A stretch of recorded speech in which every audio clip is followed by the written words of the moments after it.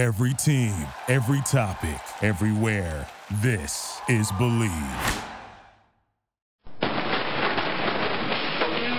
This is Southern New England's only home for sporting news radio. AM 1320, The Drive. WARL, Attleboro, Providence.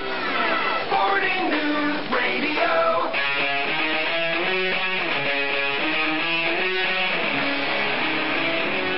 It's Revolution Recap, a weekly review of the New England Revolution and Major League Soccer on WARL 1320 The Drive with your host, Sean Donahue.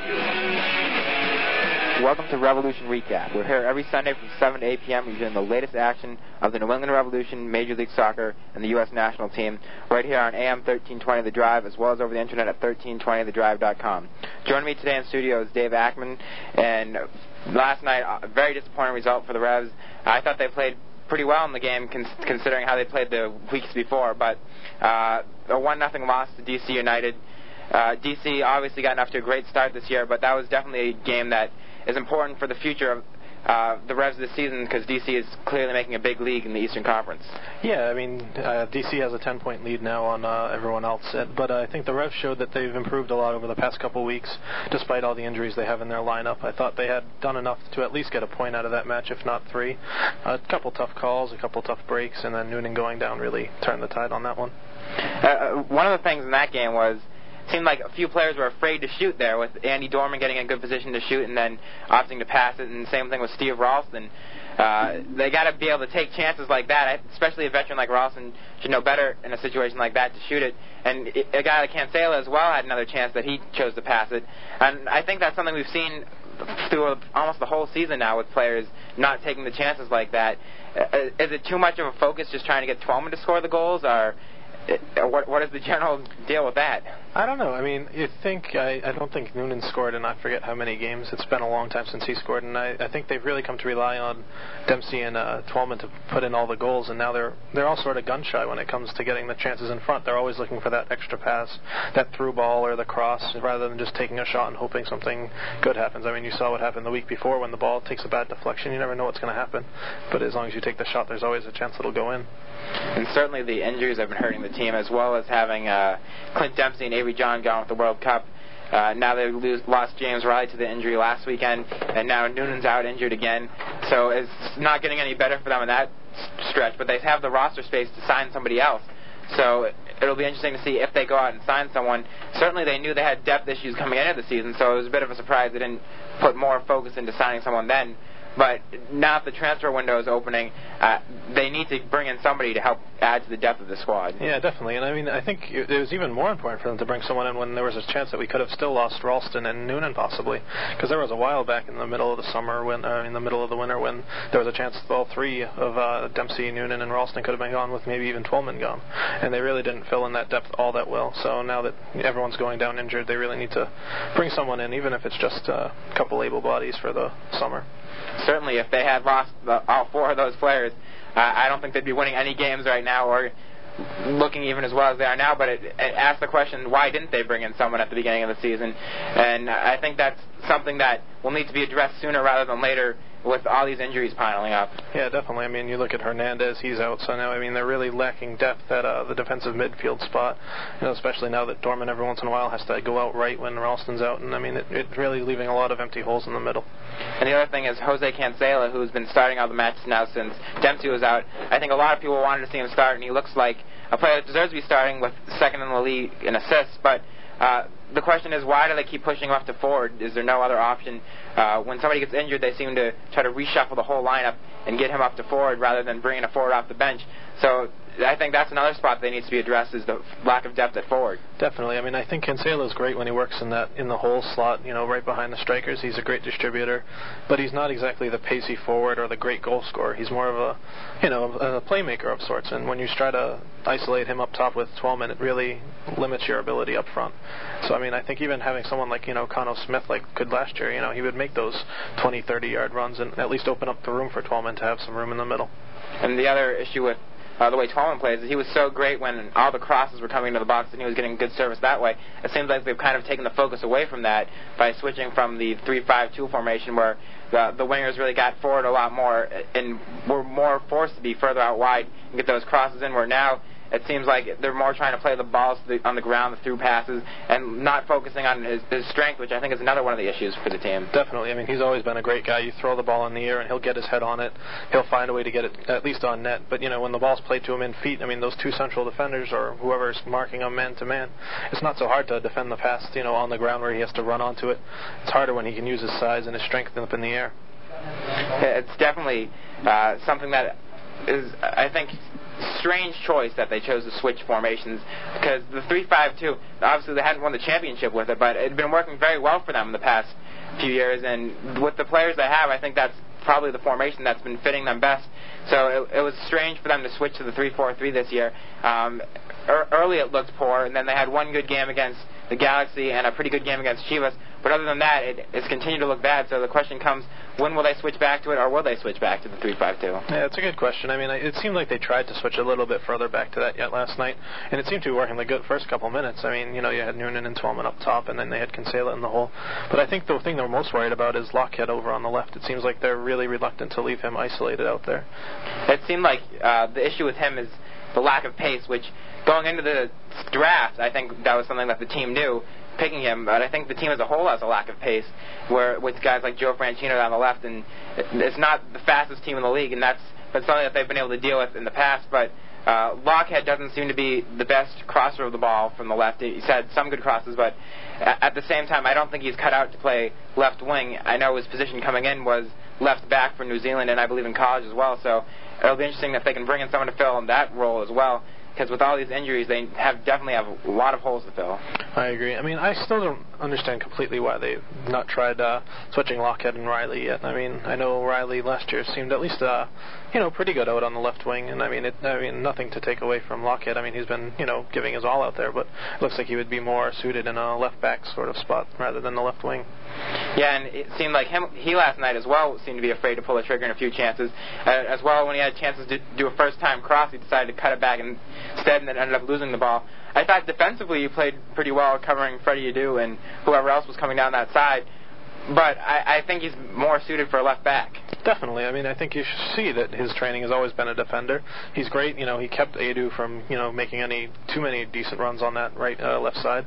So I think it wouldn't hurt to try him at least at the left back for a game or two. And Steve Ralston seemed to have had seems to be coming back to form after his injury and had a fairly good game. The team as a whole didn't really play that bad. Certainly didn't get off to the bad start they had against Dallas when they lost 4-0. I thought this game they actually started strong and looked a better team in the beginning, but at the same time the finishing wasn't there again, and they've been shut out a lot in a lot of games this season.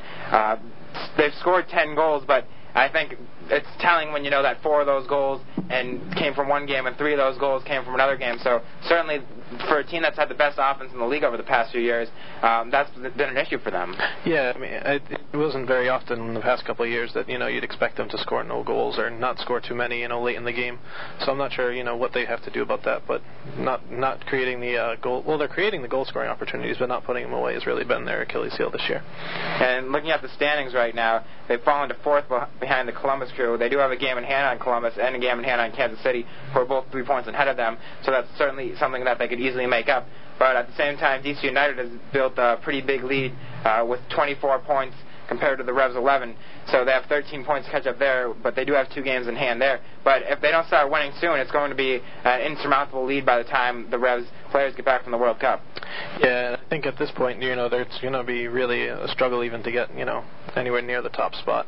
But I think if they can, just improve from now on and even finish with the second, we've seen, last year it was a 4th seed going all the way to the finals. Once you're in the playoffs, anything can happen. And coming up next weekend, they have Chicago and Chicago's home opener. So that's going to be another tough away game for them. They have obviously one of the toughest schedules in the league. I believe this will be their 3rd time this season that they've played a team's home opener. And Chicago's another team that has been struggling early. But again, they've played all their games on the road, so that's something that to be expected. They have 1 less point than the Revs, and they play the same amount of games. So both teams there will be desperately looking for a win, and that'll be another tough game for the team. Yeah, I think Chicago got put in a real tough spot playing, I think, their first 9 or 10 games on the road. That's never easy for any team. Another way to look at it is they'll have a whole slew of games coming up at home, so that's really not going to bode too well for the Revs unless they can steal a couple wins over in Chicago. But, well, the Revs have been struggling. Los Angeles Galaxy, the defending champs, have been doing even worse right now, dead last in the league. Played 2 more games than the Revs and have even 4 less points than the Revs. Certainly a team that has been playing really bad, has looked almost like an amateur team without Landon Donovan. Yeah, I mean, they've always been, semi-reliant in the past couple years with Donovan up front, but I think this year they don't seem to even have the amount of backup as they used to have, where they could lose him for a week or two and still, play a quality game that would at least threaten other teams. This year they've looked really lost without him. I believe they had something like a 400-minute goalless streak or something like that going into last night's game. John Wolyniak broke that, but they still ended up losing. So certainly they're another team that has a lot of holes to fill. So the Revs aren't alone with the problems with the absences to the World Cup.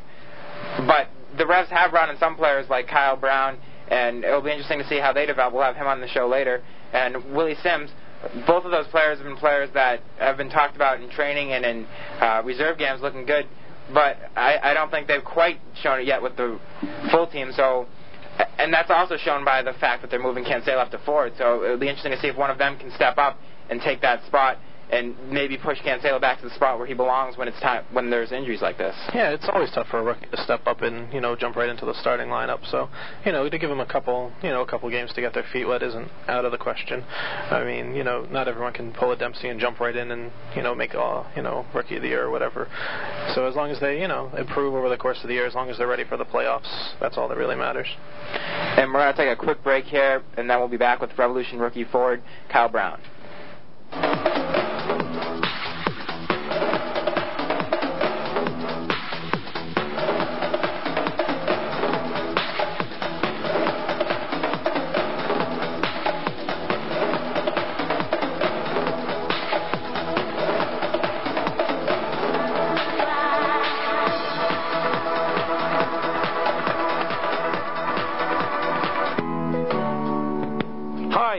McPherson from the Sports Journal Live to tell you about my friends at Clifton Outpatient Rehabilitation Clinic. Whether you're involved in a sports injury like I was or involved in a motor vehicle accident, Clifton Outpatient Rehabilitation Clinic will get you back on the road to recovery. The specialists at Clifton Outpatient Rehabilitation Clinic in Somerset are the area's leaders in physical, occupational, and speech therapy and can help you get through the recovery process with first-rate attention and care. Clifton specializes in sprains and strains, hand and wrist splinting, stroke and neurological rehab, as well as post-surgical rehabilitation. For more information on Clifton Outpatient Rehabilitation Clinic, call 508-675-7589 or visit them on the web at cliftonhealthcare.com. That's Clifton Outpatient Rehabilitation Clinic, your first stop on the road to recovery.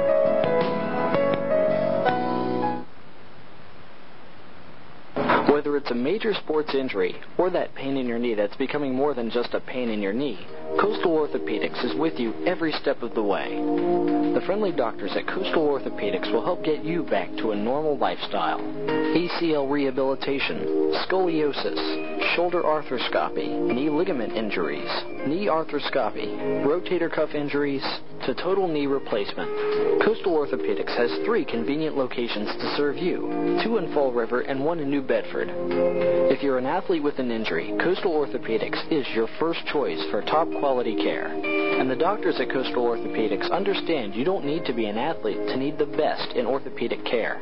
So if you have an injury, think of Coastal Orthopedics, 235 Hanover Street and 1030 President Avenue in Fall River, and 84 Grape Street in New Bedford. 508-646-9525. Coastal Orthopedics, with you every step of the way.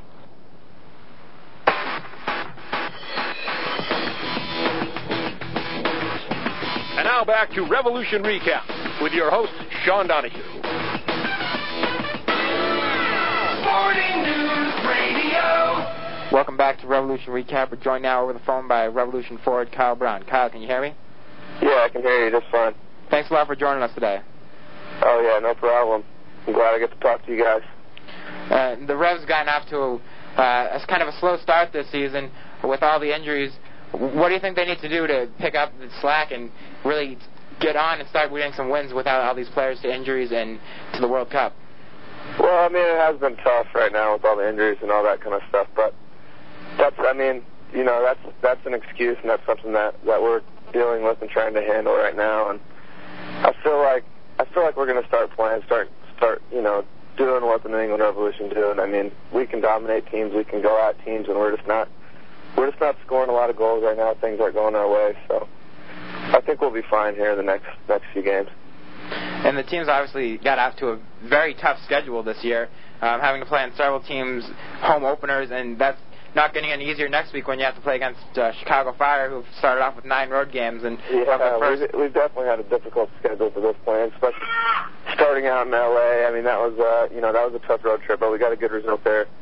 I mean, we expect to go into Chicago and get a good result. I mean, we're a little disappointed right now with how we've done so far, but I don't think that's going to hold us back from what we can do. And for you, obviously you got some starts early on, some playing time early on in the season with the team. Yeah. How was that to get into the game so quickly? I mean, it was really exciting. I mean, that first game, I didn't know what to expect. I didn't know whether I'd be getting in. I didn't know, what the situation would be, but I did. And I mean, it was an awesome game. It was really exciting. Great atmosphere out there in LA. So I mean, it was definitely a lot of fun.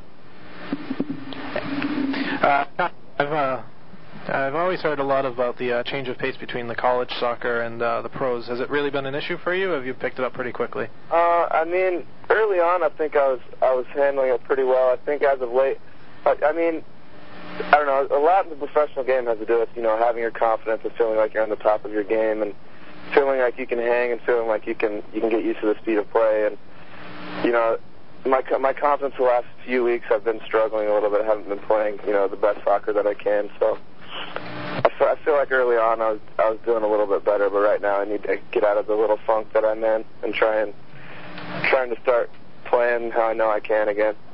And with the reserve league that's been new to the league since last year, how do you think that's helped you and the other incoming players get used to making the step up from the college to MLS? Well, the reserve games, it's definitely, it is good to get a game. It is good to get, fitness in 90 minutes in. We've had a tough reserve schedule lately because we've had a lot of guys out, and we've had to bring in a lot of guys for just for the games, and a lot of times we don't know guys' names, and we're playing with guys who haven't played in a few years. So it's been difficult at times. It's been kind of frustrating for the reserve league and the reserve schedule, but it is good to get a game. We've had, I think, 4 games the last 4 weeks, so it's good for us to stay sharp and stay game ready. And with the recent moves the team has made, they've opened up roster spots and senior international spots. Do you think the team has anyone in mind that they might be looking at to bring in? We don't talk about that kind of stuff a lot with the coach and anything like that, but, I feel like there's a lot of good young guys on this team, and I feel like that could be a possibility for some of the guys in our team here, in the next couple of years. And with the way the team has been playing, do you think there's any of these players who've been playing for the reserves, including yourself, that might be ready to step up and fill in some of these roles with all the injuries that have been happening? I mean, there's roles that need to be filled, and they're not being filled by us right now. As bench players and as reserve players, I feel like some of us guys need to step up and start, coming into games and being able to contribute and being able to, kind of not just maintain what's going on out there, but kind of give us a boost whenever guys come in off the bench. So, I mean, definitely I hope that, we start to do that and start to get a little bit more comfortable when we do get in the game. So, I'm hoping so. I think we can. And for you growing up in Tulsa and going to the University of Tulsa, how is it making the transition from the climate moving here from there? It's been a lot different. The weather is completely different. I mean, right now it's probably 98 in Tulsa. Humidity, you can't go outside more than 2 hours. So it's been different getting used to the rain and getting used to the cold weather. But I like it out here. I like the area. There's a lot more trees than what I'm used to. I'm used to flat lands and houses and buildings everywhere. So it's been nice out here, the weather and all that kind of stuff. And how did you first get started into playing soccer? I started playing when I was, of course, when I was 6 years old. I was playing for my dad out in Tulsa. I was on the Hot Shots was my first team.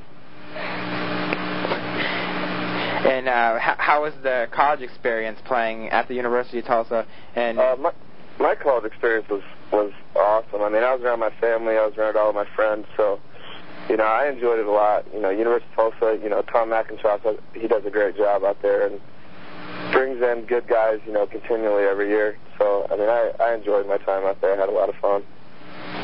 Were you excited to be drafted by the Revs knowing how well they had been playing over the past several years? Yeah, I was extremely excited to be getting drafted by the Revs just because of the way they play, their playing style, their coaches, and just the guys in the team. I know the level of play that we can bring, to the table, and it's always fun to be on a team like that that's going forward, attacking teams, and not really afraid of anybody. We're confident that we can go out and we can play with anybody on any day. How have coaches like Steve Nicol and Paul Mariner, who have played at the highest level, helped you make the transition to the professional game? They help in a lot of small ways here and there, and they give great advice, and there's obviously Paul Mariner being a forward, he helps. He just small little things that he tells you on your technique or things that you need to think about that you don't really have set in your mind that you've been thinking about, every single time that you need to. So, I mean, they've definitely helped me out in a lot of ways, but I haven't, had that kind of help or that kind of brain power before. And I saw you majored in management at Tulsa. Is there any? Do you plan on continuing in a management sense, being involved in soccer after your career? I would definitely like to do something with management later on in soccer. I mean, that's where my passion is. That's what I love to do. So, I hope to continue on and do something with soccer in that aspect for sure. Kyle, this is David Akman. I was just wondering I heard you were a standout in both soccer and football back in high school.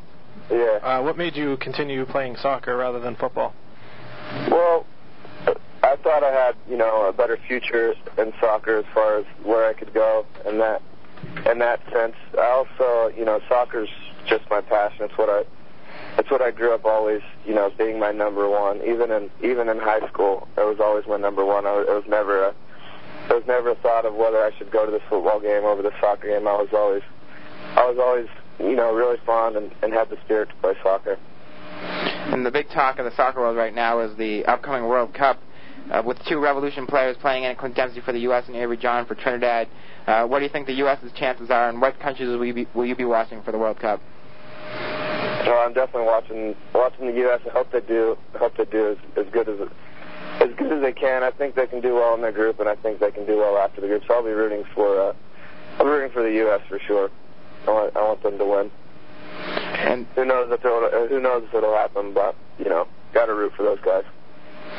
And you've been with the team for two of the biggest rivalry games against the Red Bulls and against DC United. How's the atmosphere been at those games compared to some of the maybe big rivalry games in college that you've been to? It doesn't even compare to rivalry games in college. I mean, the New York game, I think there was 38,000. You had Shakira, at halftime. You had Pele walking out before the game. So, I mean, you get kind of starstruck. I mean, especially for me, being my first year and being in that kind of situation for the first time, it was something to get used to. And then DC United, I mean, they have great fan support. And last night, I mean, their fans were in there, going at us, the whole game. So those kind of atmospheres, can't really be compared to what I've been used to at the college level. And it seems like the thing that had been hurting the Revs early on in the season was the slow starts in the game, getting off to a slow start and letting the other team come at them. Last night, it didn't seem like that was the issue. It seemed like they got off to a quicker start and addressed that issue. But what do you think was the cause of the loss last night? Well, I don't know what the cause of the loss last night was. We did get off to a really good start, and then, Pat's had injuries on and off with his hamstring, and that definitely hurt us. And I feel like that gave us kind of a blow to our confidence, having Pat go out again, and guys kind of worried about that. You know, I feel like, you know, we had a couple chances last night. It wasn't, you know, and then I don't know if, I mean, I'm sure you guys watched the game. I don't know if the linesman, from what we saw, was clearly offside. So we're just not getting the breaks that you know, sometimes you expect, and, you know, hopefully things will start turning our way. And the Revs have some very experienced players in MLS with Steve Ralston and a guy like Clint Dempsey. How playing with players like that helped you grow as a player? Players like that, you just learn from every day. You learn from watching guys like that in practice. You learn from, I mean, we've got guys like Joe Franchino who comes out to training every day, you know, just ready to go. There's never anything left. You know, every day is a hard day. Every day is another day. You know, you come out, you work as hard as you can. You got Showery, who doesn't take a second off. You got guys like Taylor, who every opportunity they get, they're putting the ball in the back of the net in practice. You know, and all those guys, it's a learning experience for me every day. You watch these guys, and you can't take a break on Tuesday or Wednesday or any time during training. And that's been something, you know, that I've been trying to get used to, because at college sometimes you can go to training, get out of class, and, you know, you kind of roll out of bed and you go to practice and you're kind of slow start and you kind of get done, you know, toward the end, and it's just a completely different level of training with these kind of guys. And playing with the Chicago Fire Premier team and well, the Boulder Rapids Reserves, did you kind of think one of those teams maybe would be where you ended up, one of their MLS teams? I mean, you know, I thought there might be, you know, some kind of interest out of both those teams. I played, you know, for Boulder, and I did well out there, but their coaching staff changed since when I was out there, and then the Chicago experience was a little bit different. I was in and out there, kind of finishing up summer school. So I mean, you know, I had expectations of maybe going to one or two of those places, but, you know, I didn't have my heart set on going anywhere really. So I was happy to end up in New England. And with all the injuries in training, have you noticed anyone that maybe is getting a little bit closer to coming back and ready to play again? Well, I mean, I don't know. I think Daniel will be back here, you know, either this week or next week, and I don't know what Pat's deal is right now. We have a lot of injuries right now. It's tough to even keep up with what's been going on. Well, thanks a lot for joining us today, and good luck the rest of the season. Thanks for having me on. That was Revolution forward Kyle Brown talking about the season so far. He's one of those players who were picked up in the draft. We've seen over the past years the success of Revolution rookies with Andy Dorman, Clint Dempsey, Taylor Twellman, Pat Noonan, and it would be great to see him, even have some of that success that those players have had. Definitely, and he has all the athletic ability in the world to be able to do that. So all it's going to take is, maybe, as he said, just, maybe scoring one or two goals, getting his confidence back on track, and I don't think there's any reason why he can't be very successful at this level. We're going to take a quick break here, and then we'll be back talking about the upcoming World Cup, which is happening in less than 6 days now.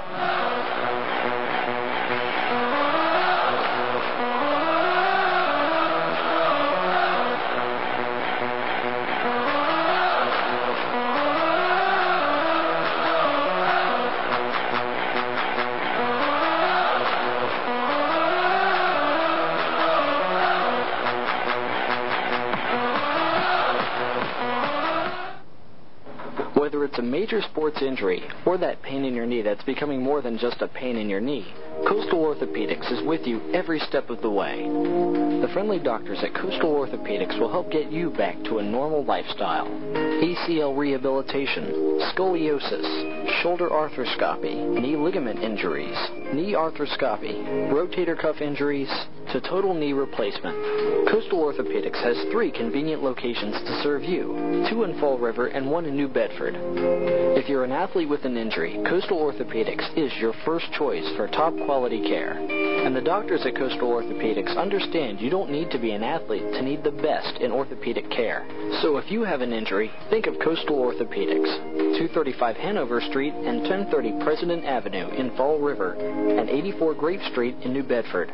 508-646-9525. Coastal Orthopedics, with you every step of the way.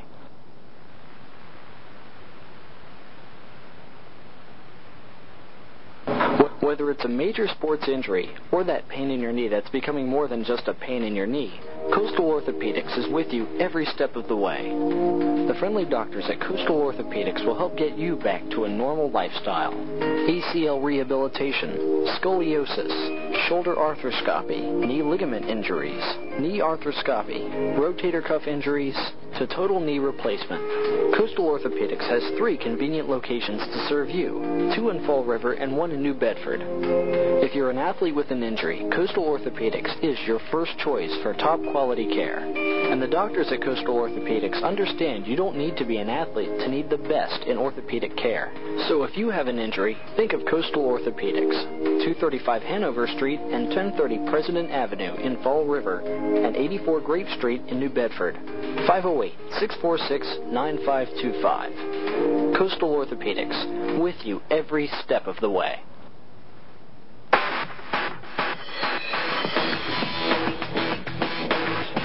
And now back to Revolution Recap with your host, Sean Donahue. Sporting News Radio. Welcome back to Revolution Recap. Joining me in the studio is Dave Akman, and we're talking about the upcoming World Cup. The first game just less than 6 days away now, June 9th, it's just Friday, at noon, Germany versus Costa Rica. And that very exciting game that should be, with Germany being the host nation. Certainly a lot is expected out of them. But Costa Rica kind of had a poor qualifying campaign. Obviously, they made the World Cup, so it wasn't that bad. But compared to the other years, they haven't been doing as well recently. But certainly in the last World Cup, they had a very good performance, drawn into one of the tougher groups with Brazil, Turkey, and China, and only not advancing on goal differential. I think they're a team, if they played up potential, could potentially get a result away from Germany. So that should be a very interesting opening game. And certainly if they get a result, they'd have a great chance of advancing from that group. Yeah, definitely. If they can get through the Germany match, even grabbing just a point, because that's going to be a really difficult match. It's always hard. It always seems like the host nations always seem to do well. I mean, the U.S. had a great run in '94. France had a great run in '98. South Korea had a great run, in 2002. So it always seems like, for whatever reason, the breaks always seem to go the home team's way. And for Costa Rica, they had a great, run in 2002, and I think they definitely have the quality in their squad to make a run this year, but it's a tough game to open up against. Certainly the group they have isn't quite as hard as the last one with Brazil, Turkey, and China, but it's still a difficult group with Germany and Poland, who we know are a tough team, who managed to beat the U.S. in the last World Cup, despite the U.S. advancing from that group, and Ecuador, who have been a strong team as of late, with a guy like Roberto Mina, who's been a good player in MLS, not even making that squad. So that should be an interesting group. Group A should be a very interesting group and a very competitive group. Yeah, definitely. I think there's a lot of quality in all those squads, and I think Germany probably will advance, and then it's going to be really tough for Costa Rica and Poland and Ecuador to finish out who's going to come in second. Yep, and Poland plays Ecuador on the next game of their first day, which will be at 3 o'clock that day, and then Group B starts out their games on June 10th with England versus Paraguay, which will be another interesting game. England most likely without a guy like Wayne Rooney, so it'll be interesting to see how they do. But a guy like Peter Crouch has been playing very well recently, so I think they're another team that could make a run at the Cup. And if they get into the later rounds, they'll probably get back a guy like Wayne Rooney, who's been one of their top players. Yeah, definitely. Rooney's in the past couple of years has been their key, so losing him for the past couple of months has really been a damper on their squad, but they've got so much quality. They've got the likes of Gerrard, Lampard, all the way through the back. I mean, you look for a weakness, maybe goalkeeper, maybe forward, but I mean, there's not a lot of weakness in that squad at all. And they've ended up in a pretty easy first round group. Sweden certainly not an easy team, but Paraguay hasn't been known for their great results in the World Cup, and Trinidad and Tobago, this is their first World Cup. Somewhat lucky to make it into the World Cup, but definitely they deserve to be in the World Cup because they had to go through a playoff system after making fourth in CONCACAF to make it there. So it'll be interesting to see how they do. Their friendly results recently haven't been great, but the performance against Czech Republic, a 3-0 loss, they did still manage to create some chances against one of the top teams in the world. So there'll be another team to watch come time for the World Cup. Yeah, I mean, and anything can happen in these, group style formats. You get one lucky win, and all of a sudden, you're maybe just a draw away from advancing. So, all they're looking for is one break, and that's all they need. And then Group C games continue that day at 3 o'clock with Argentina versus the Ivory Coast. Serbia and Montenegro versus the Netherlands the next day. Certainly this is a very difficult group that's a little bit harder to predict. Some are calling this the group of death, with some competition from the USA's group. But Argentina and Netherlands, obviously the favorites to advance in this game, but Ivory Coast has been such a great team in Africa, and Serbia and Montenegro finished in their qualifying group above Spain, so this will be a very interesting group to watch, and certainly one that we should expect the unexpected. Definitely. I mean, I think even, the non-favored groups like Ivory Coast and Serbia, I mean, they all have great players. There's guys like Kezman, there's guys like, Drogba, all, in that group, and they can all score, with just the slightest room, and that's all it takes in the World Cup. A 1-0 win is just as good as, anything else. So, it's going to be an interesting game, and the Netherlands, they always seem to, have something happen, whether it's penalty kicks or something. So it's going to be interesting to see what happens in that group. Serbia is definitely the team to watch with their great qualifying campaign. As I said, finishing above Spain in their qualifying group, so it'll be interesting to see how they do. And then the next group is Group D, kicking off on Sunday, June 11th, with the game at noon, Mexico versus Iran. This is a group that seems like to have two heavy favorites, with the group Mexico, Iran, Angola, Portugal. Portugal and Mexico, obviously the heavy favorites there, but Iran had a great qualifying campaign, so it'll be interesting to see how they play. And Angola has kind of been a surprise team coming out of Africa, finishing atop their group, a group that also featured Morocco. So, and Morocco being the team that beat the U.S. in their first preparation game, heading up into the World Cup. So this is another group that'll be very interesting to watch. Yeah, definitely. Angola is definitely a surprise, but, anything can happen. And I don't think, you can take anything away from the other three teams in that group. They're all wonderful teams, so I think that's a tough group to predict also. And we saw what happened last World Cup with the U.S. being drawn into Portugal's group. It'll be interesting to see if Mexico can get a result against Portugal. Yeah, I mean, I think Mexico, even if you look back at their Confederations Cup run in the Cup against Brazil last summer, I mean, they've shown that they've been in good form, against all these big powerhouse teams, outside the U.S., which has been good for us. But I think that they've shown they have the quality in their squad to get a result against pretty much any team in the world. And then the next group is Group E, featuring the United States, Ghana, Czech Republic, and Italy. First game of that is at noon. U.S.'s first game Monday. Not this Monday, but the next Monday. United States versus Czech Republic. Very big game for the U.S. I think the U.S. had the quality to beat Czech Republic. Czech Republic had a great run in the UEFA Cup, ranked second in the world by FIFA. I think they're not quite as good as their ranking, but certainly not a team to be underestimated. And if the U.S. get a result there, they'll be in great position to advance out of the group. But Italy is probably the favorite going into this group, despite their ranking. Looking at their roster, second only to Brazil. Will be an excellent group to watch. Yeah, definitely. I mean, I think you look at Italy, they're a wonderful team. I don't think they have a weak spot in their entire lineup, top to bottom. I think, you look at the Czech Republic, they have a great midfield. They have some good defenders, a great goalkeeper in Czech. I mean, so it's going to be hard to get a result against pretty much any one of those teams. I think it's going to be a group where, 3 draws for any team would be, not even a bad result for them. And Ghana's even been playing very well in recent friendlies against Turkey and some other high-quality opposition. They're a team that's done very well in African competition, but have never made it to the World Cup before, so they're kind of the dark horse of this group. Yeah, I mean, you can never look at these small teams and overlook them. I mean, if you look back to the last World Cup, little teams, there's always seems to be a time, when they grab a goal here, to force a tie, or, they grab a late winner. And if that happens to any of these other 3 teams in the group, it's really going to put them in tough shape. And certainly Ghana's a very physical team, knowing some of their players like Michael Essien. I think it might be a good thing for the U.S. to be playing them last, having already played the other tougher competition, Italy and Czech Republic. So it will be very interesting to see how the U.S. does.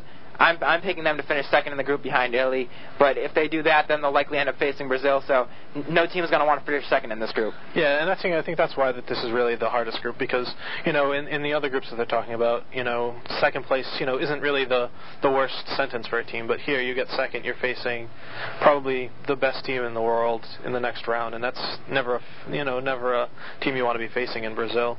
So I think, the onus really is on any team in this group to win the group, or else you're pretty much packing your bags anyways. It's just as bad as finishing third. Certainly last year, finishing second for the U.S. wasn't a bad thing, as they ended up facing Mexico, who they'd played so many times before, and ended up beating them. But this year, as you said, Brazil, it's not going to be something that any team is going to want to finish second in. But the next group is Group F, and that group kicks off on June 12th, also Monday. Australia versus Japan, Brazil versus Croatia the next day. Another very interesting group Brazil, obviously heavy favorites to win that group. But then Japan, Croatia, and Australia, I don't think there's too much of a difference in class in that group. So for second place, it could go to anyone. Yeah, definitely. I mean, I think you look at teams like Australia, Japan, they all have their individual stars. You get guys like Cool, you've got guys like, Nakata. I mean, there's tons of quality in all those sides, So, I mean, it's really going to be a struggle for second. I mean, I don't see any of them really posing a threat for first in that group. But, anything can really happen. You never know. Yeah, Brazil sometimes in the group stages have gotten off to a slow start. So their first game against Croatia, who's a very strong team and did well in qualifying, will be interesting. If Croatia can get a result there, they might end up taking first in the group, in which case then it'll be better to be finishing second in U.S.'s group. But I think Brazil will be ready this time, knowing from past experiences where they have started slow. Yeah, definitely. I think, Brazil probably doesn't want to face Italy that first match if, Italy ends up winning their group. So I think there's going to be a real bonus for Brazil if they can get second because, I mean, the step down from Italy to the U.S. or the Czech Republic or Ghana is probably big enough for them to come out fully motivated. And then certainly the next group, Group G, another strong group with South Korea, France, Togo, and Switzerland. South Korea making it to the semifinals last go round, and France being the champions in 1998. Switzerland, another strong team. Togo, kind of the underdogs from Africa. I don't think much is expected out of them, but no team can be underestimated. So it'll be interesting to see what happens with that group. France, obviously the favorites. South Korea with the coaching change from last World Cup where they did so well. It'll be interesting to see how they do. But it's definitely another tough group, and it'll be another very interesting group to watch. Yeah, definitely. The Swiss have been on fire lately in all their friendlies, and I mean, I think you can't look past them. The South Koreans have been, showing that they can do well in the World Cup format, and Togo, well, they have nothing really to lose, so they're probably just going to be throwing all their heart out on the field, and when that happens, anything really can happen. It'll be also interesting to see how South Korea performs this time without the home field advantage. Yeah, definitely. I think a couple of times they got the gift of the home field, but they show that they could with just a break here or there they can get far.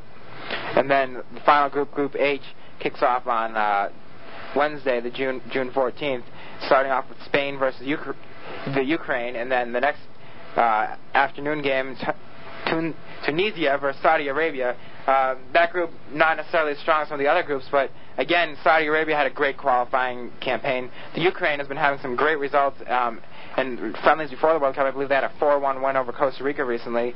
Spain, as I said earlier, finished second to Serbia in the qualifying campaign, so it'll be interesting to see how they perform at the World Cup. So then another very interesting group.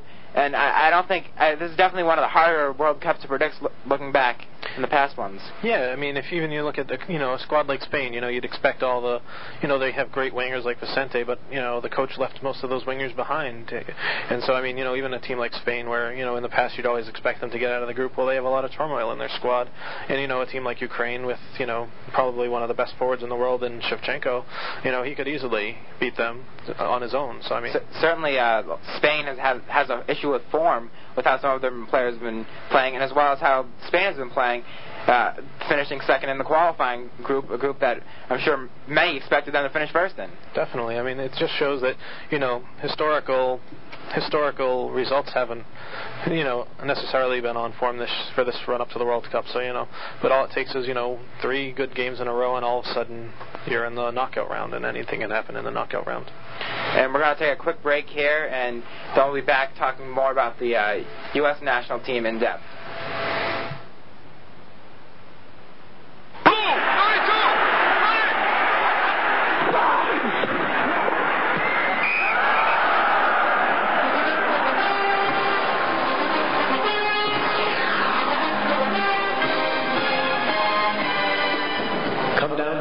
Sports memories.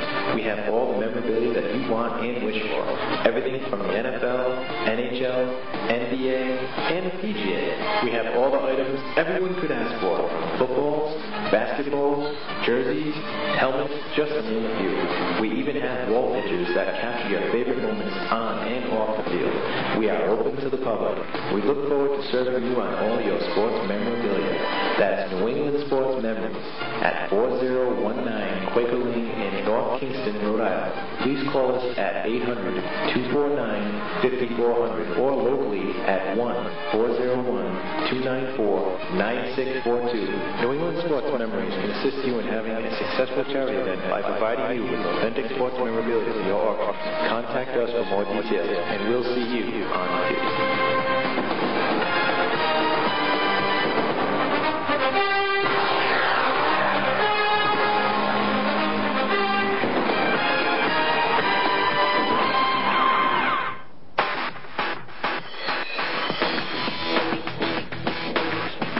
Now back to Revolution Recap with your host, Sean Donahue. Sporting News Radio. Welcome back to Revolution Recap. Joining me in the studio is David Akman, and we're now taking an in-depth look at the U.S. national team's roster now for this World Cup. From the Revolution, Clint Dempsey, other players, Taylor Twellman, Steve Ross, and Pat Noonan, who had a chance of making the roster, didn't make it, and were named to the alternates list. I'm a little surprised Taylor Twellman didn't make it. But obviously the team had some tough choices to make with the forwards, with Josh Wolf being a favorite of Arenas but not being in the greatest of form recently, Brian Ching having amazing form starting off the MLS season, but with the U.S. national team recently hasn't been great.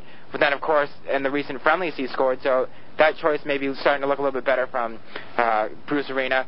And then, of course, Brian McBride was always going to be on the roster, top forward for the U.S., and then Eddie Johnson, who was off to such great form in qualifying, but recently has had a drop in form due to injuries. Forward selection, probably the most controversial, leaving off Taylor Twellman with the way he had been playing to start off the season.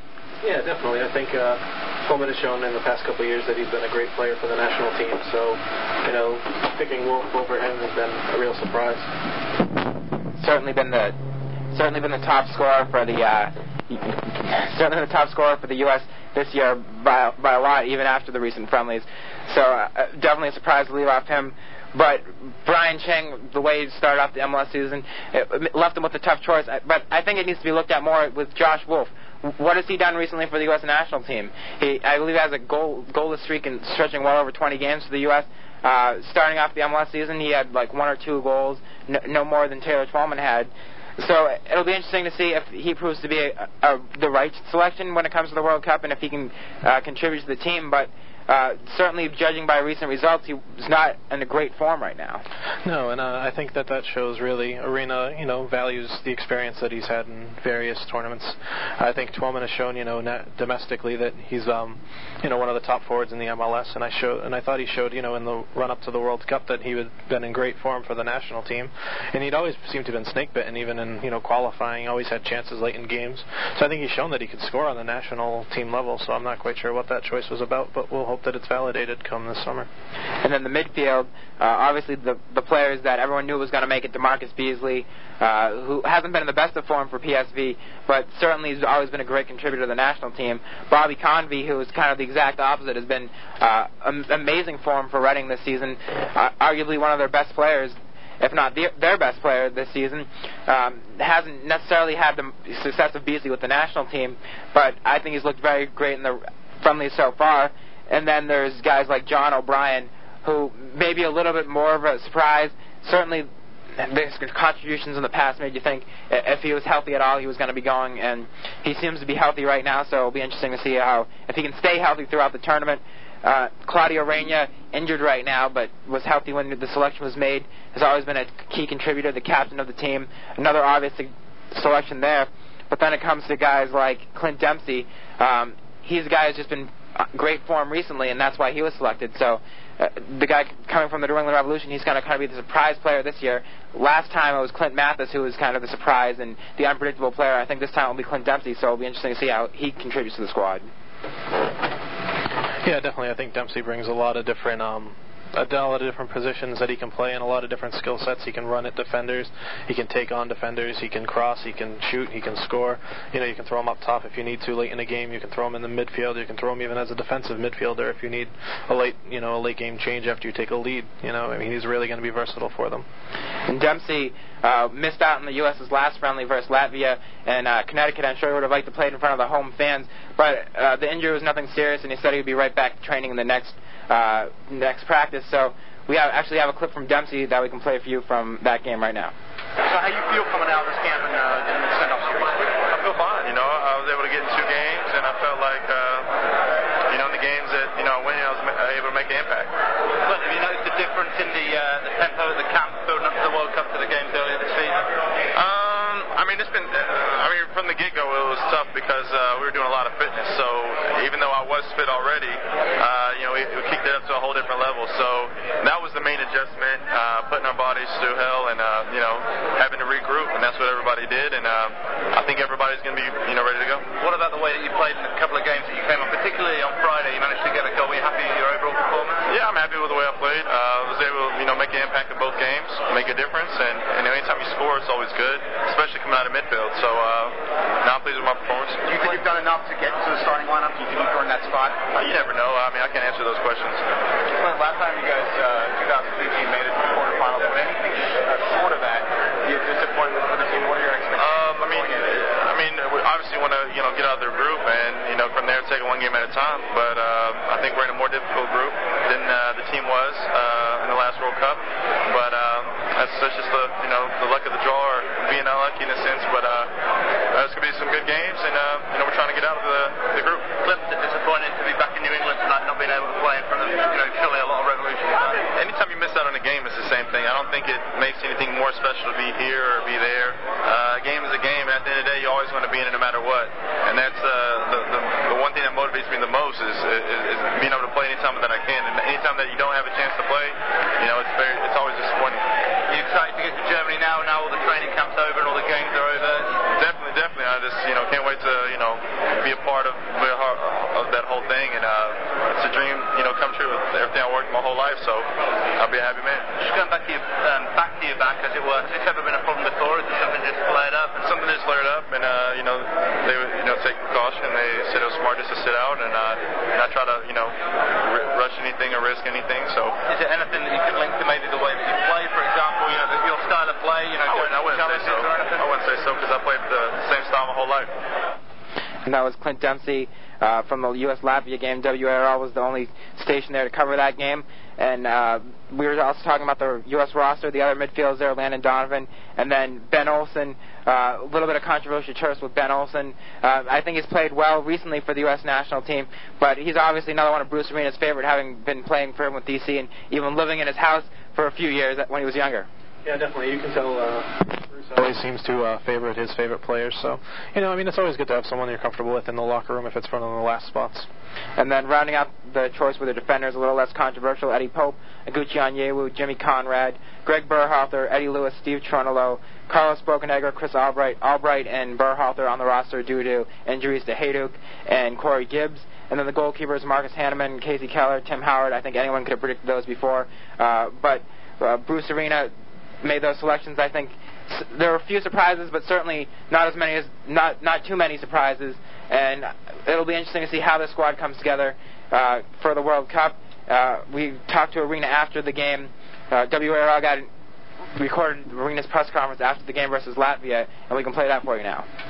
Well, I'm happy with the win. I think this week our 3 opponents played us quite well. I think we were pushed to our limits physically with the awkward calendar, with the games that made it real tough on our team. And today to have 2 players play almost 90 minutes and haven't played on Friday is pretty remarkable.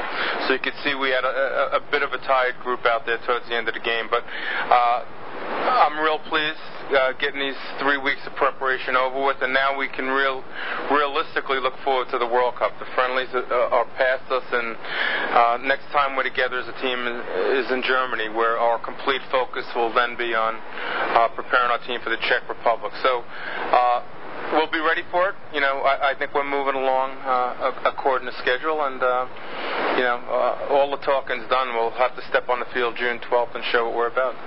I think the World Cup's an unknown for everybody, whether you're Brazil or the U.S., and all you can do is lean on experience a little bit and move the team close to that June 12th day and have them ready to play. But the World Cup is an unknown, and history tells that, and we just look forward to the challenge. It's going to be fantastic.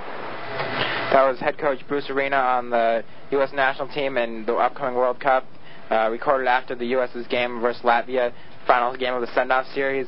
I'd like to wrap things up now. I'd like to thank Dave for joining me today. I'd like to thank Kyle Brown, who we had over the phone earlier. I'd like to thank my board operator. And thanks for joining us. We'll be back next week. We're here every Sunday, 7 to 8 p.m. You can get archives at revolutionrecap.com. You can get the latest Revs news at anyrevs.com. And we'll be back next week, 7 to 8, right here on AM 1320.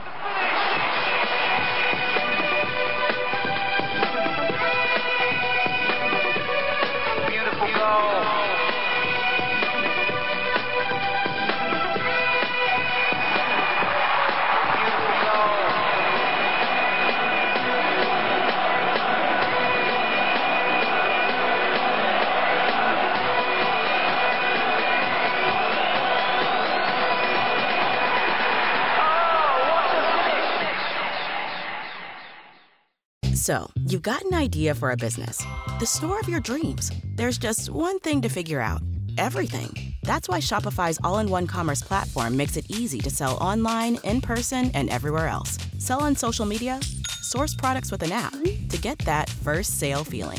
It's the only solution that gives you everything you need to sell everywhere you want. So when you're ready to bring your idea to life, power it up with Shopify. Sign up for a $1 per month trial period at shopify.com/listen.